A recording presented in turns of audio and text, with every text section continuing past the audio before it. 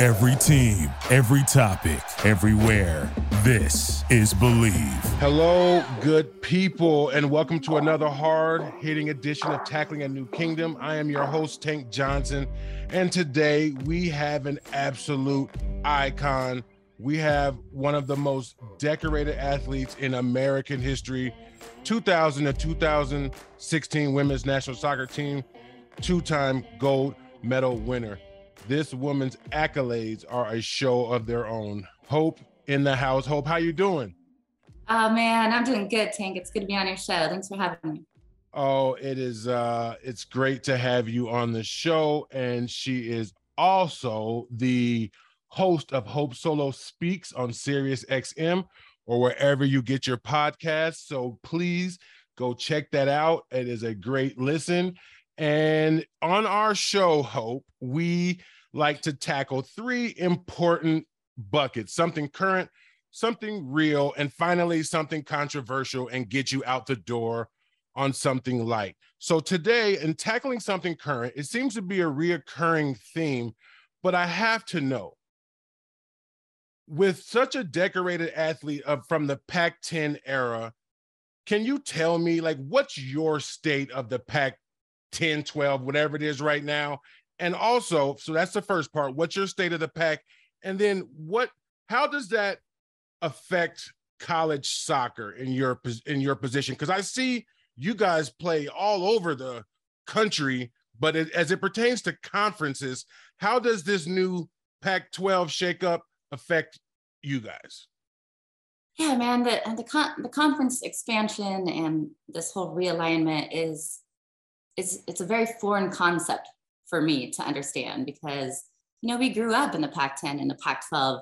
We're West Coast schools, and I understood the concept of recruiting collegiate athletes, but recruiting entire conferences to change conferences, it's this concept that maybe I'm a dinosaur, maybe I like things the way they used to be, maybe I like the history of our conference, conference of champions. That's how I see it, and it's being fractured, and it's not going to be as competitive without schools like UCLA and USC, and who knows what's going to happen with Arizona schools.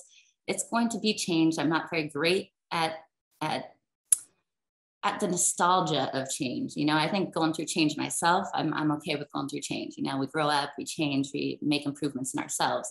But I want to rely on the Pac-12 as something that's always there. I can tell my kids that is conference that your pops and I played in way back in the day, and it still is alive and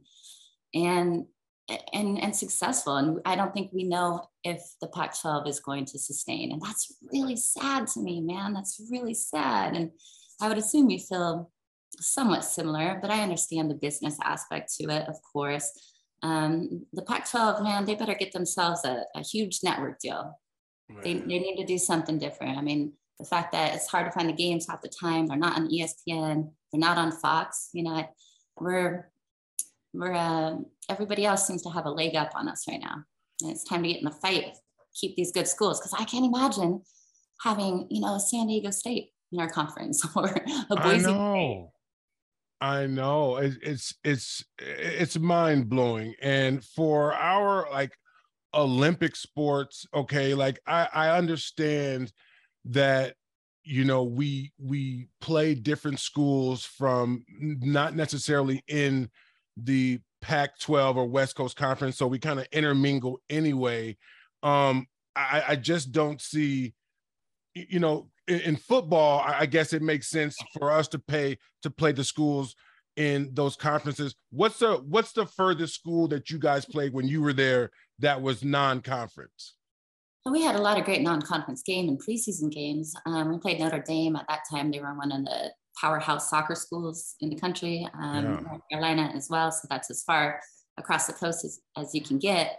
Right. But I think it's going to be strange, because one of my proudest moments, especially being a Husky, being a dog, is winning that Pac-10 championship. I still have the ring. That's my wedding ring. I still have the Pac-10 championship ring.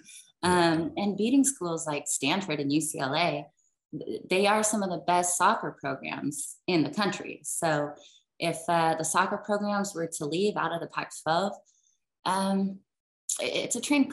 It's strange to me because, you know, we're relying on the revenue making sport, football, to allow teams like soccer, women's soccer, men's soccer, the non-revenue sports to now travel further distances. So we're talking about, you know, air travel, hotel travel, a lot more travel. So it's going to cost a lot more money for the athletic program. Yeah. So until we're able to sustain that through a major, you know, television contract, half the time we would do fundraising for ourselves, car washes for ourselves, you know. Right. Yes, we got a lot of, you know, a lot of support from the major sports at Washington, but we still had to run our camps and make money for preseason games and all that. So I don't know how it would affect the non-revenue making sports. Well, I had Rick Neuheisel on the show a couple of weeks ago, and he was talking about George Kliavkoff, the head of the Pac-12, and basically, you know, what he was trying to say was that, you know, the Pac-12 network didn't get into as many homes as, you know, they thought they were going to get into, and, you know, where they were supposed to make $8 to $9 million each school, they ended up making less than $1 million. And so when you talk about a network TV deal, I just don't see one that really exists that is going to prop up the Pac right now, because one of the questions that I had for you was like, do you have any solutions to this? And I'm finding it hard to even come up with like logical ways to keep the Pac-12 going. It's over, I think. Yeah, I'm afraid you're right. I feel like it's not a question. It's a question of when, you know, at this point, not what if. And that's my fear as well. You know, but who knows? We come from a different generation, you know, Tank. I believe, did you come into college in 1999? I came in at 2000. 2000. Yeah. So I graduated high school in 1999. So I guess my first soccer season was 2000. So are we the same year? I'm trying to figure that out. Well, I graduated high school in year 2000. So let's go there. Okay, so you graduated in 99. You are a year younger than me. I told you that, but okay. Yeah. But anyways, what I was saying is we are old school, I think is what I was getting at. And there's a lot of this new way of college sports that is hard to grasp, you know, even the NIL, the name, image, and likeness, you know, it changes the purity of college sports, and it's just not the same. And I want kids to have an opportunity to make money, definitely take care of their families, make money, be educated on how to save that income, even though you're a 17-year-old kid making a ton of money off of your name, image, and likeness. But it is changing, you know, where kids are going to school. Kids are now following the dollar signs. And we both know, being true dogs, we bled the color purple, you know, and we stood by our programs, and it was about winning. It wasn't about making money at that point in time in our lives. Yeah. And I'm glad these kids get opportunities, but for me, it still steals a little bit of the purity of the collegiate game. Oh my gosh, that is so true. It's so funny. It's like, you know, the one thing that you don't want, I don't want, is to feel like the old, you know, the old dogs, like, oh, it was like this back in our day. But I mean, like, I truly believe that. And to your point, I don't look down on these guys for having financial opportunities at all. I just know what the injection of that money potentially does to that young person, that young mind, and it just corrupts it. And unfortunately, you know, we sound like, you know, oh, you can't do that. But the truth of the matter is, we're going to look at the stats, you know, 10, 12 years from now. And unfortunately, they're going to be very honest about what happened when you give these kids millions or hundreds of thousands of dollars way too soon. Everybody gets an opportunity right now, you know? Yeah. It's based on social media and being an influencer. So everybody has the opportunity to make money, and I get that. But, you know, looking back, I was professionalized at 16. You know, I played for the national team at 16 years of age. So when I went to University of Washington, I was still training on the national team. So I could have made a ton of money, you know, with the name Hope Solo in Washington State, in a big city, playing for the US team. And when I came back to college, like, I had all the stress of trying to make the big team, trying to make the national team, the 1999 World Cup, the 2000 Olympics, you know. And I'd come back to the university and I had great leadership in our soccer coaches, great camaraderie, playing with my college teammates, not trying to, cut anybody down while climbing to the top, which sometimes is the culture when you play higher up, which is the culture on the US team. So for me, playing college ball was just so pure and fun. And it really allowed me to just fall back on the love of the game, not worry about, the appearances and the autographs and the commercials. It was just, wow, this is why I play the damn game. And I feel bad for kids who don't get that. Me too. Because of NIL, of course.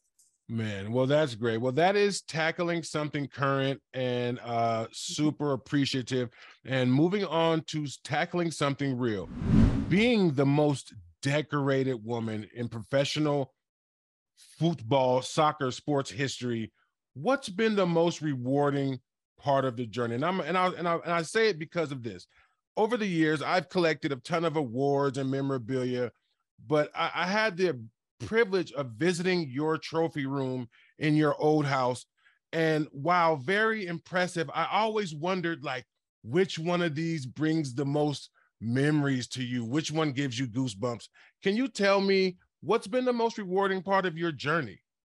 I'm going to give you two answers for this. I'm sorry I can't pick one, but do your thing. When I look at my trophies,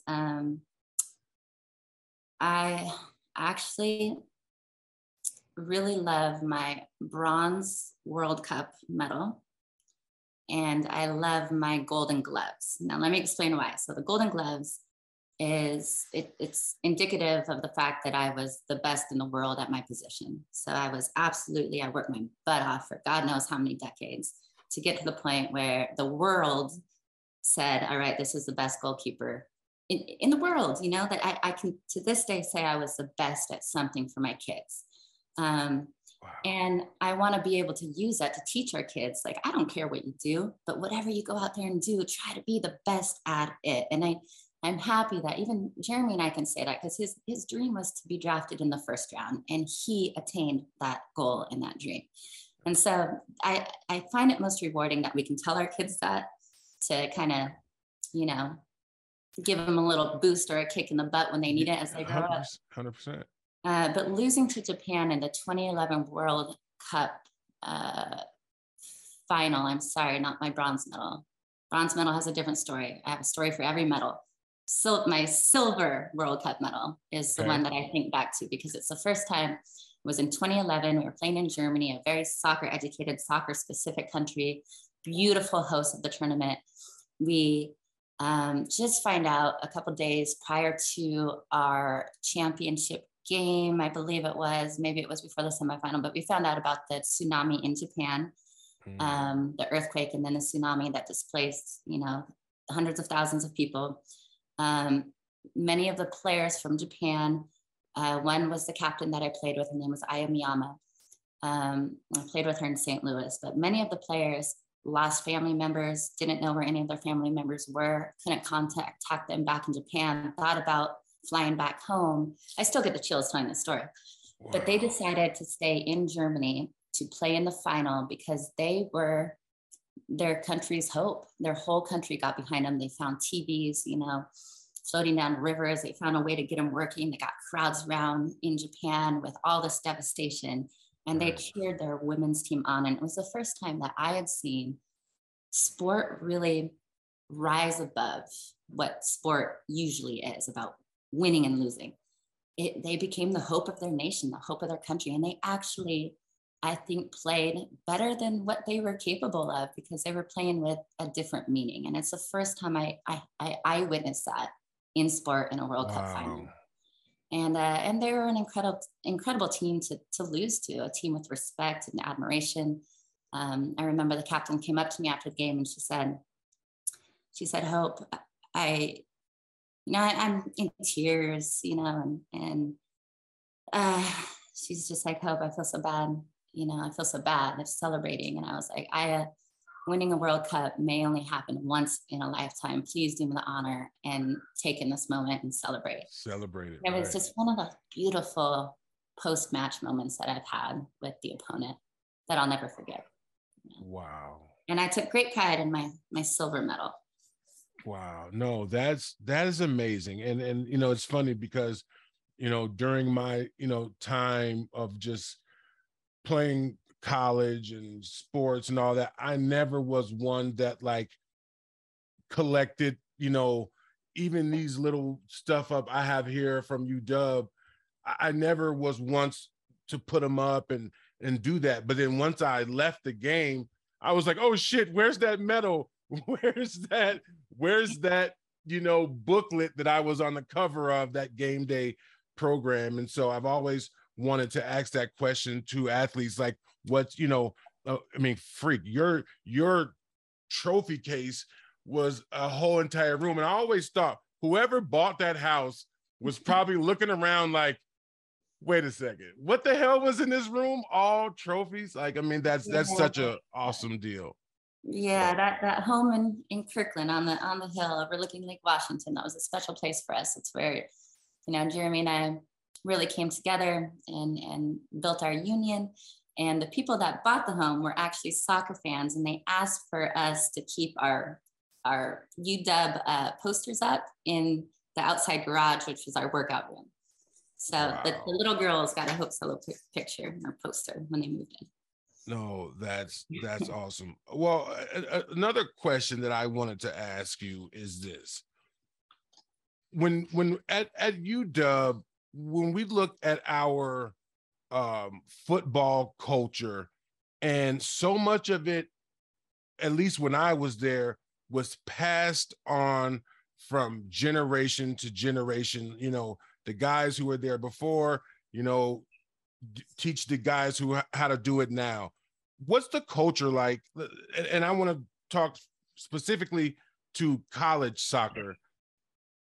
And is it like that in terms of like old values, rites of passage, and those things? Is it the same? How would you describe that? Well, you're making me feel old again.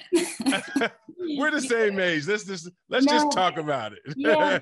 No, I think I talk about this a lot. I do think that, like I said, we bled purple and gold. We would fight for our teammates. We would do whatever it took to win. And I'm speaking, you know, obviously because I know the stories from Jeremy and being a football player at Washington during that era. And then obviously being an athlete at Washington at the same time on the soccer team, and the culture of the other sports. I mean, it was a winning culture, and we had to tough it out. We always said, you know, the real dogs with a DAWG. I mean, that was our culture. We fought till the end to win. Yes. And, you know, I remember stories of players getting on the line and running 120s, doing fitness tests and having to pee, you know, but what do? You're not gonna be like, hey coach, excuse me, can I take a break during fitness tests and walk out the field and, you know, go to the bathroom? That shit would not happen when we played. And I remember this story where our captain literally was like, screw it, you know, I have to run these 120s. And she just let it go down her shin guards and kept on running and passed her fitness test. That stuff doesn't happen this day and age. And I'm very close friends with one of the assistant coaches on the women's team. And I'm close friends with a lot of different coaches who, you know, are coaching major clubs, are either scouts for the national team. So there's a lot of people that I do communicate this with. And nowadays you can say, hey, I'm having a hard day. Can I take a mental health day? Or I'm having a hard day. You know, I have to use the bathroom. I can't run the 120s. You might have to step off the field. Yeah, go ahead. And I understand, you know, that we have to take care of the mental health of our younger generations and our younger athletes. But at the same time, there is something to be said for get your ass on the line, run your 120s, run your fitness, no giving up. I don't care if it's a hard day. Sometimes you just need to get through it and you'll feel better on the other end. And so I do think we've lost a little bit of that. But just like anything, I don't mean to cut you off, but just like anything, Hope, I think that unfortunately, this young generation, like any generation, has learned how to take advantage of those mental health, that ability to get out of doing something that's demanding on you. And just like anything else, people are gonna find ways to take advantage of it, and it just blurs the water of, like the transfer portal, right? It's like, now if you go to the transfer portal, you've got to have something in there that was a redeeming reason of why you had to transfer. And if you put the mental health, it's signed, and you can play when you get over there. So I'm afraid that it's going to be like the boy who cried wolf, once you get later on down the line with this just mental health thing and getting a day off. So I completely agree with you there. And I think some of the most influential coaches that I've ever had and leaders that I've ever played for or been surrounded by have been the tough love ones who were really hard. I had so many players tell me at Washington that they were too scared to knock on the door there at Graves Annex, where our coach's office was, and have a meeting with the coach. And I'd be like, why, man? Why? She's tough, but she's awesome, and she wants the best for us. And so I loved that tough love that I got from my coaches. Those were the best coaches I've ever had. They weren't easy.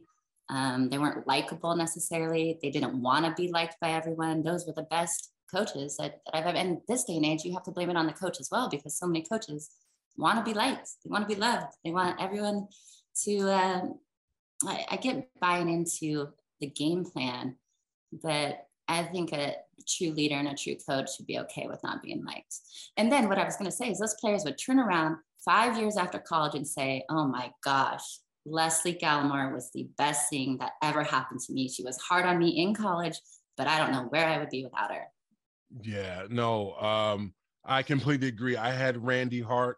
He was a hellraiser and an ass kicker, and he would not allow you to leave with 1 ounce of potential.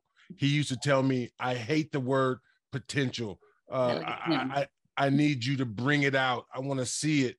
And he would not allow me to give up on myself. So kudos to all the old school coaches who got the best out of young men and women at all costs, but did it the right way. So that is tackling something real. And now we're going to get to tackling something controversial. I feel that hard conversations lead to better perspective. And this is something that you've been at the forefront of for many years. We all know that the equal pay conversation comes with tremendous nuance. Can you tell me a pathway for more equitable pay as it pertains to men and women's sports? Yeah, I wish I could figure out that pathway, man. But what I will tell you, this is how far removed we are from it. So I've been very hands-on working with Congress to get this Equal Pay for Team USA Act to the Senate floor. It's very much a bipartisan bill. It's very well supported on both sides. Mm-hmm. And we're having a hard time getting it to the Senate floor right now. But in editing the bill, I should say, everybody wanted to edit the hell out of tiny words. So we're talking about the U.S. Olympic and Paralympic Committee. So the USOPC was a part of supporting or not supporting this bill. So this bill states that we should have equal compensation for all Olympic amateur athletes. So we're just talking about equal compensation, support, travel, budget, equal compensation for men and women Olympic athletes. That's it. We're not talking about professional sports right now. We're not talking about US soccer and the NFL and the NBA and the WNBA. We're just talking about Olympic sports and really supporting our amateur athletes. And what the USOPC did was they took out the word equal, and so did a lot of the senators, took out the word equal, and they wanted equitable. So it's something that you can't really measure, because equitable should mean equal, but really it's in some gray ballpark area. Right. So that's what we're dealing with. We always want to keep it a little gray because nobody wants to commit to the word equal. We use equitable, and we might as well say in some close demeanor, whatever close is, because that can be debated. It's relative, right? It is. But as for, the Equal Pay Act and Title VII, I'm very proud to say that I was the first ever athlete to sue their own employer for violation of the Equal Pay Act and Title VII. And my case is still the only case pending in court in the Northern District Court of California. It's the only one still pending. There was a class action about a year after mine. It was the class action of the US current members of the team. Mm-hmm. But a lot of that is going forward. So they're getting equal CBAs going forward. But you have to understand, in the CBA, we had fought for decades to get more players on contracts, to allow players to play overseas, to have a number of different freedoms, right? But you always want to get more players on contract, not less. But in this new CBA that a lot of people don't understand, yes, the men and women will get paid equally per friendly match that they play. There's no guarantee of the matches, and there's no, we went down in the guaranteed number of salaries. So it is a catch-22, but we as a society, we want to celebrate it, because I think so many people are tired of hearing, the equal pay. This has been a really high-profile class action suit. It's been all over the media. It has been settled. The court hasn't approved the official settlement. It's going to be approved soon, I think. But everybody wants to celebrate it when we're so far away from actually really getting to equal pay. And again, just for your listeners, the Equal Pay Act is only referring to, this law has been around since 1963, put into effect, signed by John F. Kennedy, and yet we're still fighting for it. And all it says is, if you have the same employer with the same obligations, not necessarily the same title, but same obligations and work duties, then you cannot discriminate based off of sex, right? Right. So that's all it says. And so we're not looking at, let's say, and I get this a lot by a lot of, honestly, I think it's just sexist people who say, well, you really think NBA players and the WNBA players should get paid the same? No, they're not the same employer. Like, those are two different employers. So there's a lot of nuances, like you said, that people don't really understand. But right now we are not following a 1963 federal law of equal pay all over the country in all sorts of businesses. And I think that's where the confusion is because I hear the argument that, we'll just stick with the WNBA, that they don't generate as much revenue, right? And so therefore it would be hard to pay them the same as NBA. So do you kind of see the same argument for women's soccer and men's soccer, or no? The difference is for the United States soccer team. Okay. It's one employer. US Soccer is the employer for the men, and they're the employee for the women. On any given year, we play roughly the same amount of games. We have the same obligations. We have to do media. We have to travel. We have to go to training camps. We have to do residency programs, same obligations. And this is a different variable that shouldn't matter, but the women actually do bring in more marketing dollars because of our win and loss record, because we win Olympics, because we win World Cups. So we actually do bring in more money to the game. But despite that, everything the same, then you have to be paid equally. And because it's one employer. Yeah. And see, again, it's the nuances that people don't hear when they're fucking screaming. It's that they don't get. And for me, I am a fundamentalist or traditionalist in the sense of, like, if it makes sense, do it the way it makes sense. But as USA Soccer is the one governing body for both men and women, making the contracts more fair, that seems like it should be doable, and it should be low-hanging fruit, right? It should be, especially because they want to be the, they could have been the first. Sweden went on to do it. Norway went on to do it. Australia, New Zealand. There's a number of nations who now are the first to pay their men and women soccer players equally. But it should have been the United States. We have the most money. We have a very successful women's program, and they want to be the leaders of equal pay, yet they're really continuing to be our enemies. And the last thing I'll say about the new CBA, which is something to be celebrated, but like I said, we shouldn't be celebrating less players on contract and no guaranteed matches. But you have to realize, in this class action settlement, there are so many great players who are going to be left out of the settlement. And really, some of those players are the ones who went on and fought the initial fight with the EEOC. So that's tough. You know, they've waited to file so long that there's a statute of limitations. So a lot of players won't be getting paid. Well, that is tackling something controversial, and I appreciate you handling that head on. And we'll get you out of here on something light. We kind of talked about it within this conversation. Do you ever see yourself being a coach in any different level? I will never be a head coach, period. Sarah, can we get a reason?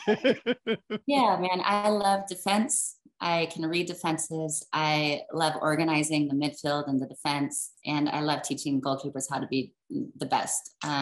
So I would love to be a defensive coach. But everything has to be right. You know, it's been a hard 2.5 years with the pandemic, having twins. It's been tough with the restructuring of the soccer, you know, from the fall to the spring and the scheduling during the pandemic. So who knows what's out there, but yeah, I would love to help a program in qualifying. That's what I want to do. I want to help a Costa Rica or somebody beat the United States. Not that I don't bleed red, white, and blue also, but right. I really want to help build CONCACAF in this region of the Americas. Well, I just want to tell you that you came, you saw, and you tackled, and we are so unbelievably grateful to have you on Tackling a New Kingdom. It means a lot to me, Tang. Well, you're a real dog, man, and it's nice to be on your show. Oh, thank you. And again, if you want to catch Hope on Hope Solo Speaks on Sirius XM or wherever you watch your podcast, thanks for being with me, Hope. Thank you, Tank. Thank you for watching Believe. You can find more great content at Believe.com. That's BLEAV.com. Do you believe?